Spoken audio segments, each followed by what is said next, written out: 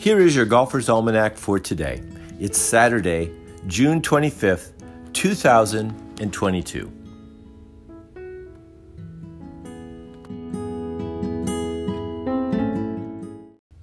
On this day in 1922, a 19-year-old Ted Woolley boarded the SS Cameronia in Glasgow and set out for New York. He was a golf club maker, and for 10 years he served at a variety of golf courses, teaching golf and selling golf equipment.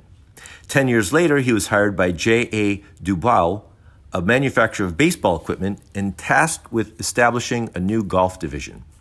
In 1945, Woolley established a trademark for Golfcraft and went on to build a complete line of golf equipment.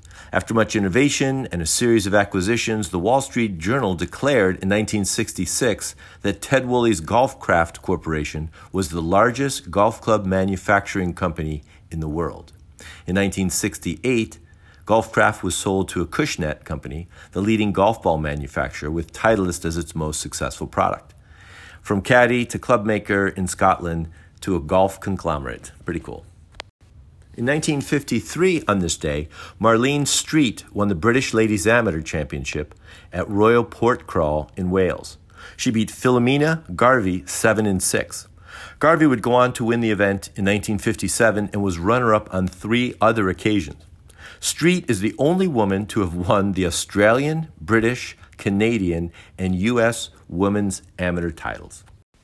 In 1926, at the Open Championship at Royal Lytham in St. Anne's, Bobby Jones won his first claret jug, 2 strokes better than Al Watrous. This was only Jones' second time competing in the Open Championship. The first time, 5 years earlier, he walked off the golf course and quit after getting stuck in a St. Andrews bunker. This was the 5th win by an American in 6 years. On this day in 2000, Julie Inkster defended her LPGA championship title, beating Stefania Croce in a playoff. Inkster had a 3-shot lead with 5 holes to play and made a double and then bogeyed the final hole to set up the playoff with Croce. The DuPont Country Club in Delaware hosted the golf tournament. Finally, on this day, Alec Ross passed away in 1952. He was the older brother of Donald Ross. Alec won the 1907 U.S. Open at the Philadelphia Cricket Club. Donald finished 10th. This same Open was the first to record a hole-in-one. In the second round, Jack Hobbins made an ace. Hobbins would later be involved in creating the Professional Golfers Association in 1916 and served on the original organizing committee.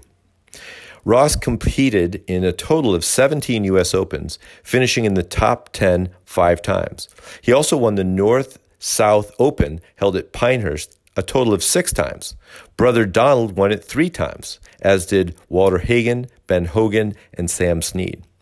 Alec would serve as the head professional at the Detroit Golf Club for 31 years, a course his brother designed in 1913. Here's a quote today from Scotty Scheffler.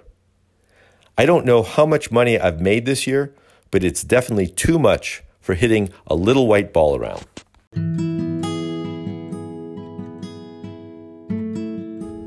That's it for today in golf history.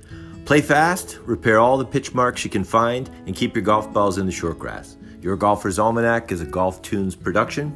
It's written, produced, and narrated by me, Michael Duranko.